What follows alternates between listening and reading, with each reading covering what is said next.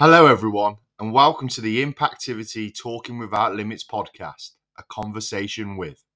This podcast will look at the impact physical activity and sport can have on your mental health, as well as having conversations aimed at removing the stigma surrounding mental health issues. So sit back, relax, and let's enjoy a conversation with.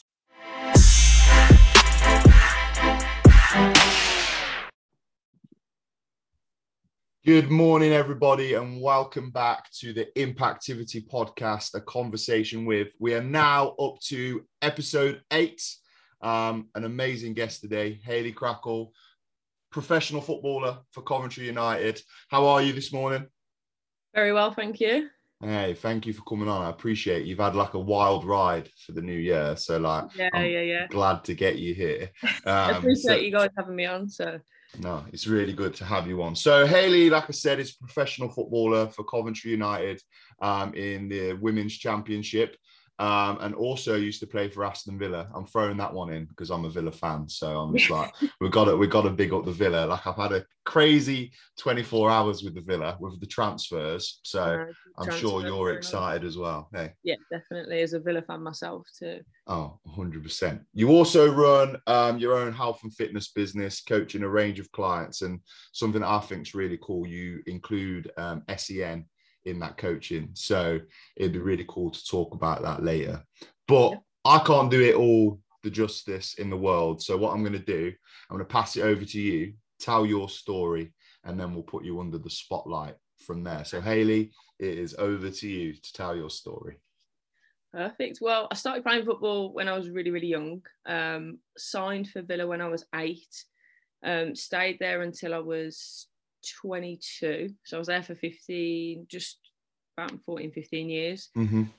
So long time. Grew up through that youth system. I played for Northern Ireland as well. So I played at international level. Signed for Coventry 3 seasons ago. So I've played in the Championship pretty much all my life. Mm-hmm. Went to uni and did sports therapy, and then I did a strength and conditioning masters, which kind of guided me into my self-employment work because I wanted to work around football. So they work hand in hand with each other. So I did originally want to go into professional sports, but couldn't do that with me playing professionally as well. So self-employed, and I think it was probably the best decision I ever made because I get to work with general pop children with special needs. I do massage, sort of sports therapy kind of thing. So my job is really cool because I get to do different things every day. It's not boring. I get to meet loads of people. So yeah, that's kind of me from sort of my professional football and my professional sort of work side of things. Nothing much to it other than that. So. No, I mean, it's awesome. Like thinking of being in football like most of your life, and obviously everyone's playing, most people play like some form of sport on their weekends and stuff. The big difference being like obviously being in like that professional atmosphere, the professional environment, from being a youngster in there. So going from a child to, now, I guess, have you seen big differences, especially in the women's game now? It's gone professional and stuff. Have you felt more pressure, I guess, to perform when you're in there? Yeah, in some ways, but I feel like because you just enjoy the sport and you love it, you don't really feel the pressure too much of the time.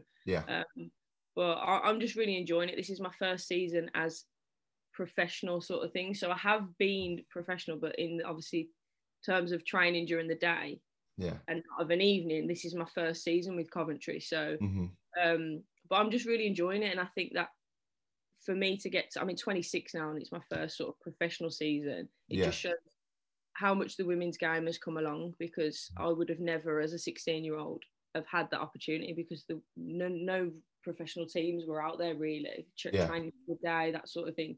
Everybody had to go to uni, have other jobs to supplement, and now we don't. I mean, I do because I've still got the business. Yeah. A lot of my teammates, they play football. That's their job, and that's incredible. So I'm so glad I was part of that sort of process in women's football to get it where it is today, sort of thing. So has that been like it's amazing. Like it's so good that we spoke just before the podcast about like living in America and how big the women's game is out there. So obviously seeing it from that perspective, coming back here, the women's game was not supported enough. So has that transition been like a really cool thing to see and be a part of, I guess? Yeah, definitely. And I think the England ladies, the success they've had over the last few years has really kind of helped the success of the, you know, the domestic leagues over here. Yeah. Because I feel like in America, the USA women's national team, the main reason why women's football was huge over there, and also because the men's side of soccer over there isn't fantastic. And we're always sort of competing with the standard of men's football over here. But yeah, it's good to see that transition and how it's only going to get better. You know, in the next 10 years, it's scary how good women's football can be, and because we've got the licensings now with Sky, BT, it's on TV all the time, which I never had that growing up. 100%. Put on a women's game on the TV, but now young girls can do that and aspire to be, you know, in the position that we're in, or playing at national level, that sort of thing. Yeah, it's even like on the geeky level, you've got FIFA now and Football Manager, you know, like you're all on there. So are you going to be signing yourself? No, no. So talking about like those different levels, obviously we spoke about club level, playing for like Aston Villa, playing for Coventry. What about that step up to like international football? How big of a jump was that, and what different, you know, I guess pressures were put on you going up into international football? I guess it's an amazing like privilege.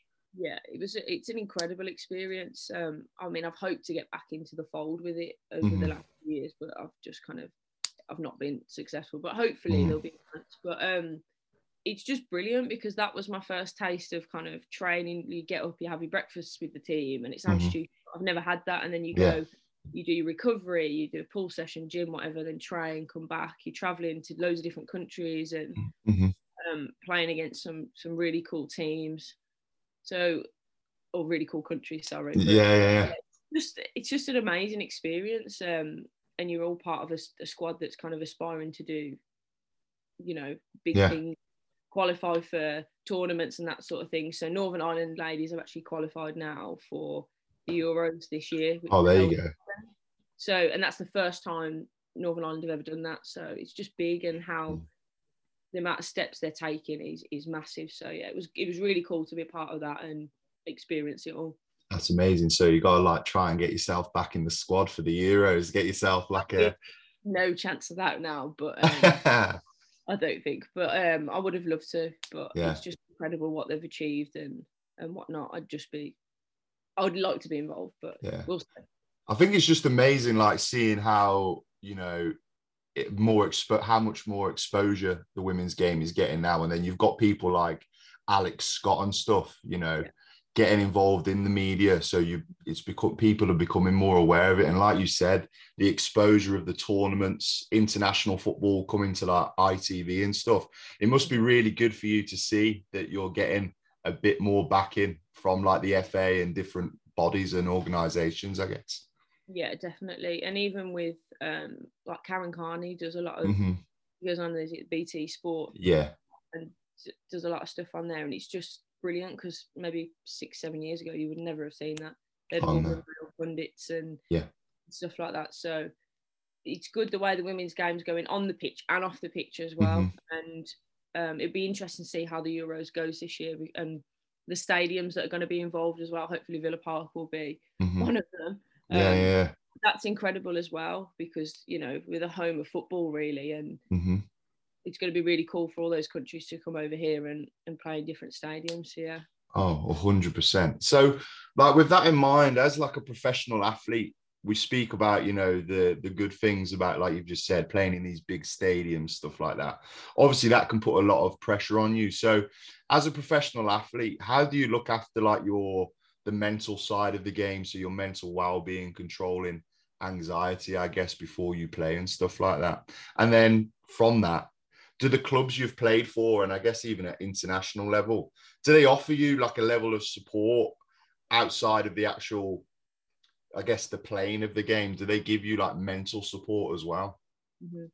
Well, in answer to the first question, I think everyone's just got their own routine to cope with anxiety, because everyone gets sort of pre-game nerves and that sort of thing. So everyone's got like a routine of what they eat, when they eat, what they wear. Sounds stupid, but I think that kind of calms nerves and whatnot and anxiety. In terms of like mental health help, or is there anyone to talk to? Going back when I was through the Villa system, there wasn't anybody designated that you could go and talk to. I mean, I was always aware that if there was a problem, I could go and talk to coaches and physios and that sort of thing. And I think people had like a dual role. So a coach would cover that side and the pitch side, and a physio, if you're injured, they would cover the rehab, and then they would understand that they'd have to go through the psychological stuff with you as well, because it's frustrating when you're injured. But now clubs have somebody there. So we've got like a chaplain at Coventry called Jo, and she's brilliant. So if anyone's got any issues, we go to her. And then at Villa we had a sports psychologist and somebody we could talk to about if we had any mental health problems. So really, really helpful, because people go through a lot sort of on the pitch with injuries and stuff, but also with your family life and things that can affect you that are going on at home that you bring to football then. So it's good that you can go and talk to somebody if you need them to help you perform on the pitch, essentially. So there's been massive changes in that in regards to now. I think most clubs do have somebody that has that role, and there's no one having to do two jobs sort of thing. Yeah. On a previous podcast, we spoke to someone from Team Wales. She was their sports psychologist, and I was just asking her about how she believes like mental health can be perceived by coaches. So have you, in the professional environment, do you feel like people don't want to talk because they don't want their coaches to think they're going to be affected by issues? Or do you think there is that level of support where they'll help you through and get you to play still? I think good managers will take into consideration what you're talking to them about. Like if you've got problems off the pitch and you go and talk to them and say, look, this is where my head's at the minute. Like, I feel like good managers, good coaches will help you through that. But I think there's always that fear as a player that if you go in and say, oh, I don't know, something's happened at home, I've barely slept, I've not eaten well, blah, blah, blah, that you won't get played. And that's only natural, really, because a manager's not going to want to play a player that's got a lot going on, because you can affect the team, but if they can help you through it, I think that's good. But yeah, as a player, you've always got that in the back of your mind. Like, if I say this, are they going to drop me? Yeah.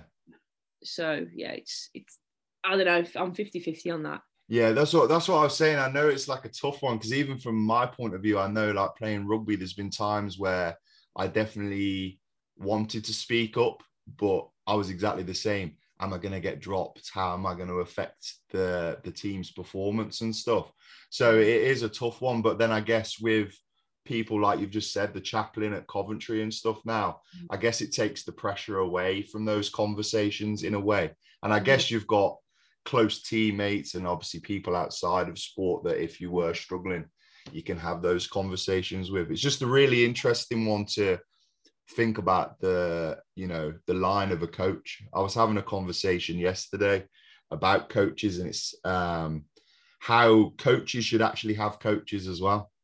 Like because there's nowhere to offload for the coach. If you're in charge, where do I go to?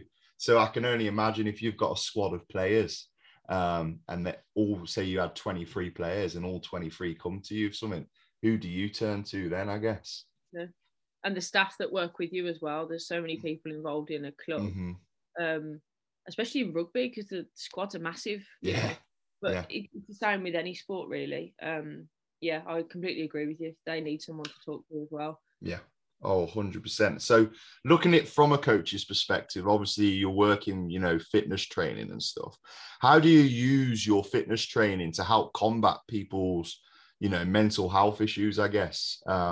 We spoke last week to a bodybuilder who said, obviously, the dedication needed to go into the gym and train like that is awesome. And the physical rewards are great.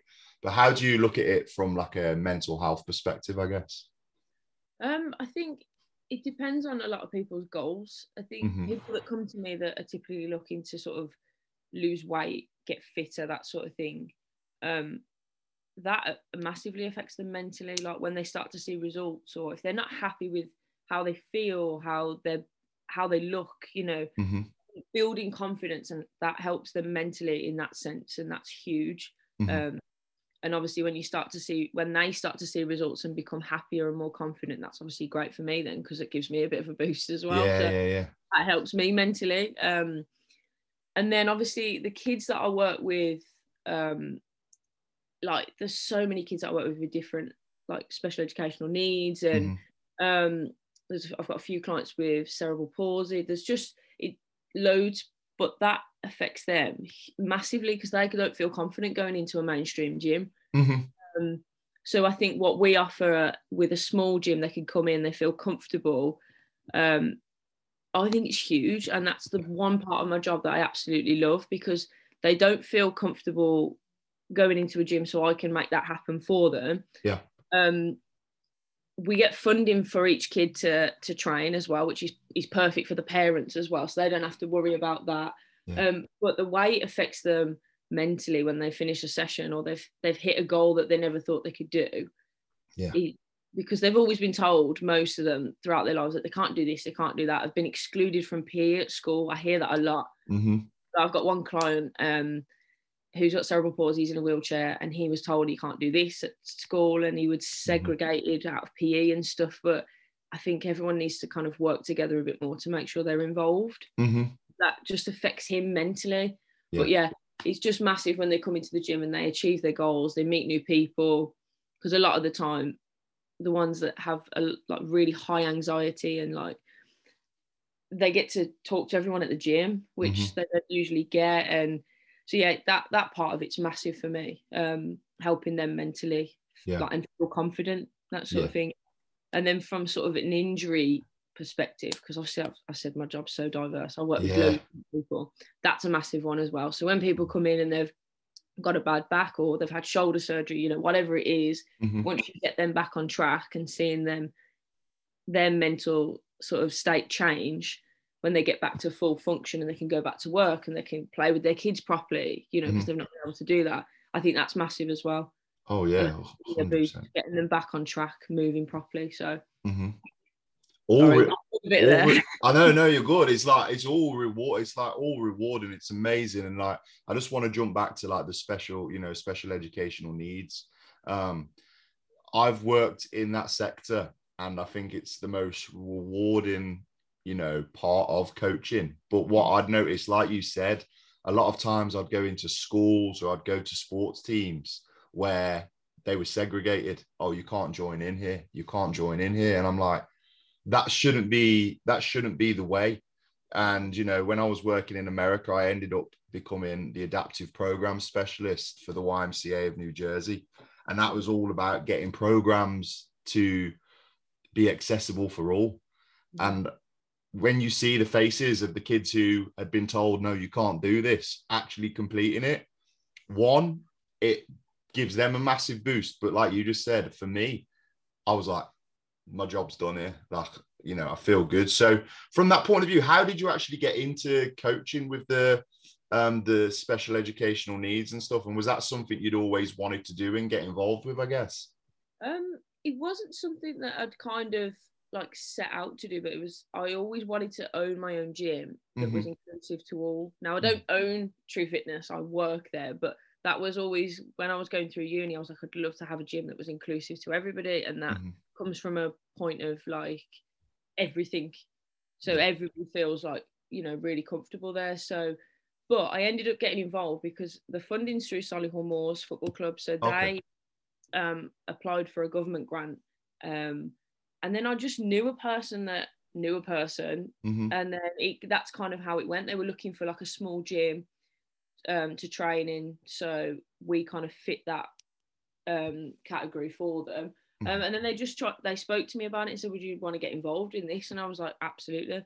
And then it kind of just snowballed from there. So we go into schools, which has been on hold for the last 2 years. So for the first year I was doing it, we used to go into schools and coach the kids there around the Solihull area, and then they can also apply for one-to-ones as well. So, or like group classes at the gym. So kind of just through Solihull Moors Football Club, really, they took the initiative to start the program.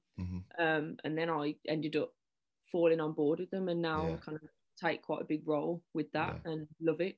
That's incredible. And like, how much progress have you seen with those kids? I guess, like, I bet it gives them so much confidence. How much progress have you seen with them since you started the program? Loads, but everyone goes on about strength. A lot of the time in the gym, it's all your strength gains, and a lot of them have made strength gains. But for me, it's more confidence and relieving anxiety and getting to know all the other coaches as well, and just that sort of, they've become part of our little gym family then. So I think that would be the biggest progress for me. I'm not too fussed about the strength. It's more getting them moving better and just building confidence. And I always say, when one of them comes in, like, what would be your goal? Looking around with all the equipment, is there something that you've always wanted to do? And some of them might say, I've always wanted to do a pull-up or this, that and the other. And then we kind of have a little bit at the end of each session working on that. Some of them have never been on a treadmill. They all want to go on treadmills. It's bizarre. But the little things like that, just getting them, building the confidence up and making them happy. So that is pretty bizarre, because I don't want to ever go anywhere near one when I go to the gym. Overrated. But no, that's incredible. And like you said, I think just seeing that, that confidence when you're working with kids like that over, a long period of time is amazing. And when I was in America, it's just the impact you can have as a coach. You make such a big difference. And like you said, it sometimes comes down to not even looking at the physical aspect of it, but what you can do for them socially, I guess. So yeah, it's amazing. It's amazing. So you also spoke about, injuries and stuff, and how, injuries affect, your clients, I guess. But, from a professional, going back to your like playing, I guess, as a professional athlete, how hard is it to keep yourself motivated when you are injured or you've got a big injury, and, to keep positive, I guess, coming back to your return to play? And then once you've returned to play, how hard is it to like get over that, that mental barrier, I guess, when you've been injured? It's huge. I had one sort of big injury where I was out for, I think it was about 9 months. So it was a whole season. I got injured in pre-season and came back just before the last game of the season, and that was awful. But I think it affects you mentally, because you want to be around the team, and you're kind of not. You're in your own little bubble with the physio, and then your physio ends up becoming your best friend. Yeah. You're with them so much. But it's just hard, because you want to play. You get involved in the sport because you want to be active and play. And when you're on the sidelines, it's really, really tough. But I just tried to keep myself as busy as I could. And luckily I had the business work as well. I think some players, if they don't have something else they can throw themselves into, it becomes quite difficult. So I was lucky in that sense. I still had that, but it still wasn't, that much easier. I just had to try and keep busy as much as I can. Set goals would be a big one. I know the physio usually sets them for you, but just having something yourself, like, I want to get back. Mine was, I want to get back for the last game of the season, and I did. I played 10 minutes of it, but that was kind of my goal, and I put everything into that. But I think in the women's game, when it comes to injuries, it's quite a tough one, because we don't get the support that the men get, or bigger clubs get. So when I was at Villa, we weren't full-time at that point. We still trained of an evening, that sort of thing. We were going through a transition phase, where we just moved to Bodymore Heath to train. So the women's side of the club was growing, but I was at the very first point when I got injured. So there was no money. I had to pay for my own MRI scan. Oh, wow. And all that sort of stuff. I mean, I could have gone through the NHS, don't get me wrong, but it was a ridiculous wait. So it's also, you got to think about it financially for a women's player as well, because you got to pay for scans and like I was paying for chiropractor appointments and sports massage and all that sort of stuff, and it clocked up, and it was a huge amount of money. Oh, I bet. But now they get covered. So I've got a couple of friends still at Villa, and they're covered for it. So that's already, in the last 3 years, taken a huge step. And we're covered at Coventry as well. But when I was injured, and when a lot of my teammates have been injured in the past, you're not covered. So that's huge. And we probably should be told to take out private medical insurance. I bet. You know what though? You don't think about that. like, you know, from like an outsider's point of view, you don't think about those injuries, but then, you know, like you said, realistically, 3 years ago, you had to have another livelihood on top of the football. And I guess that's like a lot of people who are just playing, you know, amateur sports on a Sunday or whatever. You don't think about the impact an injury can have on you for your Monday to Friday job. So I can only imagine, you know, how much of a relief it is now that, you know, touch wood, you don't get injured. But if you did, that you'd have something to cover you, I guess. Yeah, exactly. And because I was self-employed as well, I mean, there was a month where I couldn't do anything with my injury. But let's say if it was a broken leg or something, you know, I'd had like knee surgery or something, I wouldn't have been able to walk for a long period of time, and I need to for work. I need to be on my feet working with clients. So that's another thing to think about as well. Is how that affects you during the week. It's just an injury can have so many knock-on effects. It's not just, oh, I'm sitting on the side for a few months. It affects your whole life, really. So 100%. Your coaching's not really going to have that much of an impact when you sat on the sofa telling them to do their squats and stuff, is it? Yeah. Or from like a sports massage point of view, you can't do it because you need to be on your feet and stuff. So it was a tough period, but it's good to see now that a lot of clubs are covered. I'm not sure about the league below the championship. Some clubs that have got a bit more money possibly do, but I'm hoping in the next 10 years all clubs will be covered, you know, medically for all players. So 100%. And just looking at it like from like, I guess like a selfish point of view, because I know I'm like the worst person when I'm injured as like a spectator and stuff. How tough is it like having to go down to the games, to training, and like wanting to be out there, I guess, on the field? How tough is that? And, you know, how do you get over that, I guess? I think to get over it, you've got to have a goal, and you've got to kind of try and keep as motivated as possible. But but also accept the fact that you are going to be, you know, you probably will be depressed the first period. And I think people they kind of sugarcoat that. But actually it's okay to feel really sad and angry as well. Angry at what's happened, depending on the injury, because I've known some players who like go up for a header in a game. One of my friends at Villa, and she just landed in a tore ACL. Stupid things like that, and then your head goes into, was it the pitch? Was it what I ate? Did I do too much that week? And but I think that's normal, and trying to explain to athletes that is normal. Take that time to figure it out, but don't get too annoyed.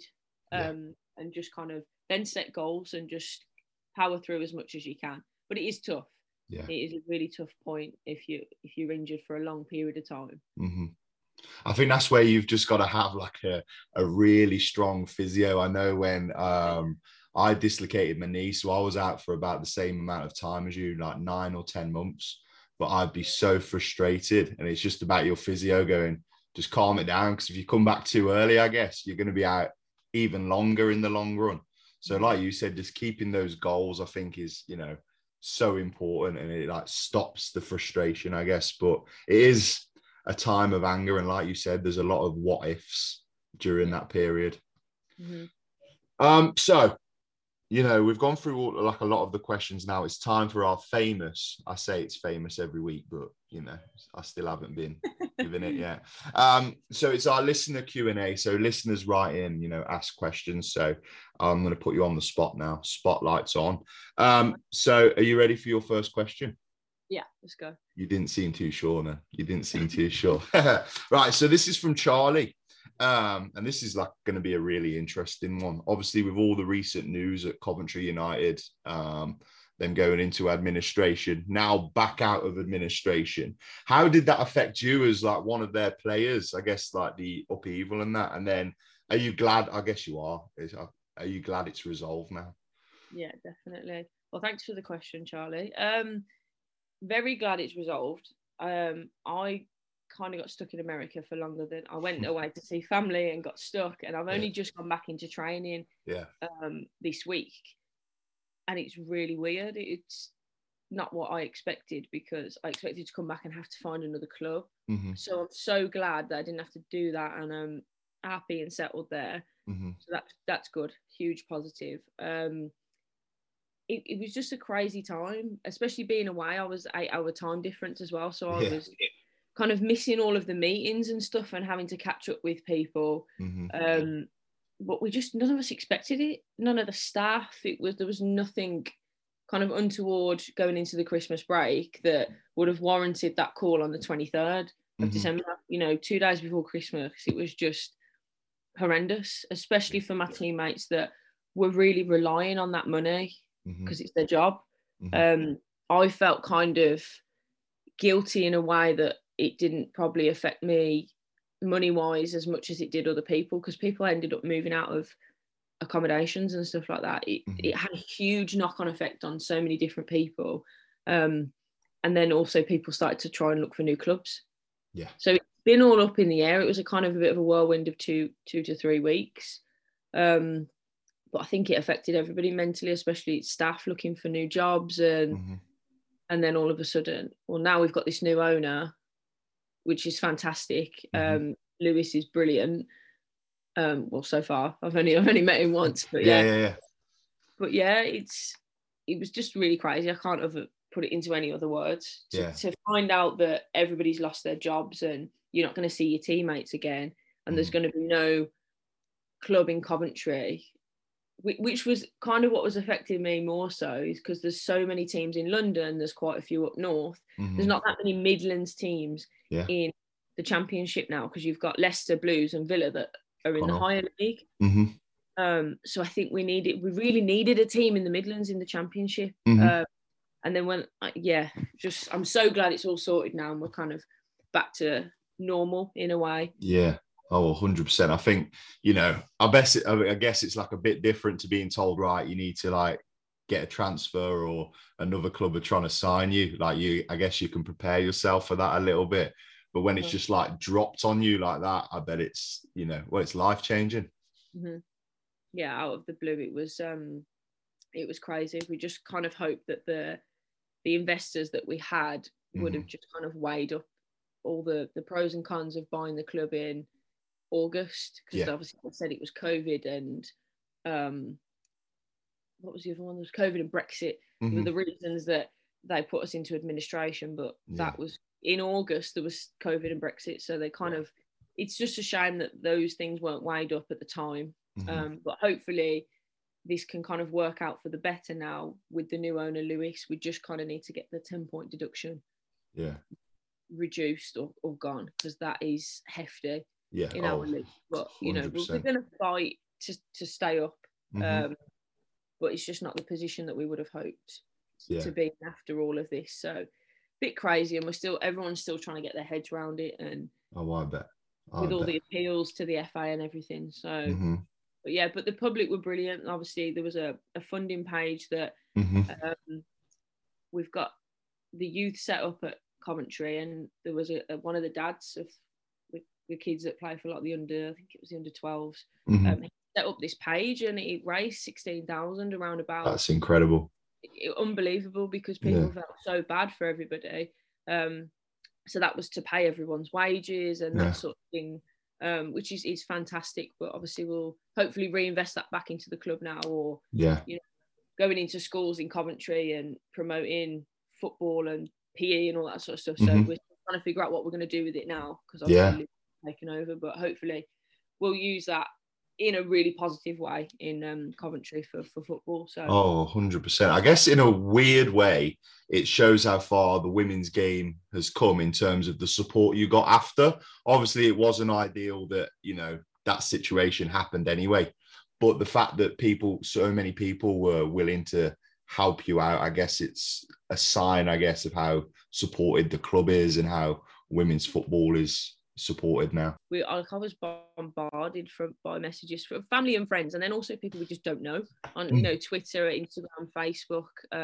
The support was it was brilliant, and the fact that people were willing to donate, because I think if you'd have taken that back 5 years ago, people would have been like, women's football, that we're not going to donate, sort of thing. So it was brilliant that people did, and we're really thankful for every single person that sort of reached out or donated or retweeted and shared different things for us. So. Oh, amazing. Right, are you ready for your second question? Yeah. Perfect. So this is from Ollie, and he says, how do you deal with high pressure sporting situations? Thanks for the question, Ollie. Oh God, I've been in a lot of them, to be honest. And now, especially, we will be with Coventry. Like, we're literally bottom of the league minus points because of the points deduction. So there's going to be pressure on us every single game now. I think how you deal with that is just training as hard as you possibly can during the week, so you're prepared. The more prepared you are, sort of the less anxiety sort of thing you're going to have going into the game. So that comes from training on the pitch and also all your analysis stuff that you do about the opposition, about formations that we're going to play and all that sort of stuff. So I think it's just nailing all the basic things and all the little things, and then it all comes together. So just working as hard as you possibly can. And then that helps in high pressure situations. And also you've got a squad of like 23 people, if not more or less. And you're on the pitch with another 10 people. So it's not like you're, like a tennis player, you're on the court by yourself. You've got really good support around you, and you're not relying on yourself. You've got everybody with you as well. So. Oh, 100%, 100%. I think that's, it's become a common theme of this podcast, people saying how good being in a team is, regardless of whether it's being at work, in a sporting situation, just having those people to back you up, I guess, how good that is for you. Huge. 100%. Yeah. Right. You ready for your last question? Yeah. Perfect. This is from Jamie. Yeah. They say, how do you keep your clients motivated as a coach and keep them engaged towards a goal? Good question. First of all is setting the goals, and just sort of regularly checking in to make sure that they're kind of meeting the goals and like part of the steps towards it. But obviously people do go off track with certain things, and life changes and that sort of thing. So it's just engaging with them as a person as well, and just understanding their work life as well. What hours have they worked this week? Has their child kept them up all night? Is there something going on with their parents? Have they lost family members? That sort of thing. So I think being a good people person helps as well, because you can understand everyone's situation is different. So if you haven't hit your 10,000 steps for the day, I'm not going to shout at you. I'm going to want to understand why that's not happened, and how is there something I can do that that can help that. Can you come in to the gym a little bit earlier and just walk on the treadmill for a little bit?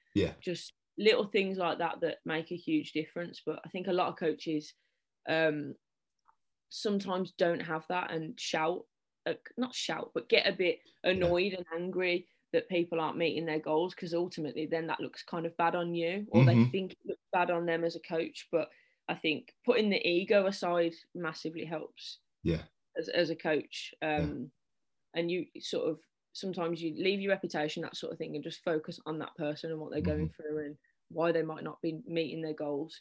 And then I think that's probably why I've never really had an issue with people meeting goals. That might have taken a bit longer than we'd originally planned, but they've still got there. So flexibility would probably be my answer to that, to sum it up. Just being flexible with people. Yeah. I think you've just raised a really important point there, that life sometimes gets in the way, and that's okay. But like you said, I feel like sometimes we're guilty, or people are guilty as coaches, or even players sometimes, of trying to find something to blame, where you could just be like, all right, we'll just work on it for another 2 weeks and get there in a little bit more time. So 100%. I think flexibility is definitely key when you are a coach, 100%. So that is the end of all the questioning and stuff. So you've done an amazing job, and I really appreciate you coming on. If people want to learn more about, what you do and getting involved with the fitness and stuff, how can they find you? Oh, on social media, you can find me. My business account is Hayley_True Fitness. I work for a gym called True Fitness, and we've got a website, truefitness.co.uk. So that's how you can find me, and more about what we do. Perfect. And I will make sure that I put that in the description at the end of the podcast. Also, I'm pretty sure that Coventry United are going to need all the support that they can get for the rest of the season. So I guess they can just get tickets and come down and watch you. You play it. Where do you play? The rugby club, don't you? Yeah. Butts Park Arena in Coventry. So the support would be hugely appreciated for this last sort of bit of the season now, last half of the season. So Perfect. Yeah, if anyone can get down to games, that would be brilliant. Yeah, perfect. Hopefully, like, the Great Escape is on, right? That's what we want. That's what we want. We hope. We're confident that we can do it. We just got to put everything into it. So yeah. Yeah, get you on at the end of the season for a celebration, hopefully. Fingers crossed. Let's hope. Yeah. Well, I just want to say a big thank you once again. I know, like I said, it's been a wild ride for you the last couple of weeks with quarantine, traveling, and all the news with Coventry United. So I really appreciate you spending your time with us this morning. Thank you for having me. I really appreciate it. Hey, no worries at all. And for all the listeners, make sure you share, subscribe, do everything you can to get the message out there that Coventry United need all the support that they can get for the rest of the season. Hayley, you've been an amazing guest. It brings the end to episode 8 of A Conversation with the Impactivity podcast. Thank you for listening. Stay safe, and we will speak soon.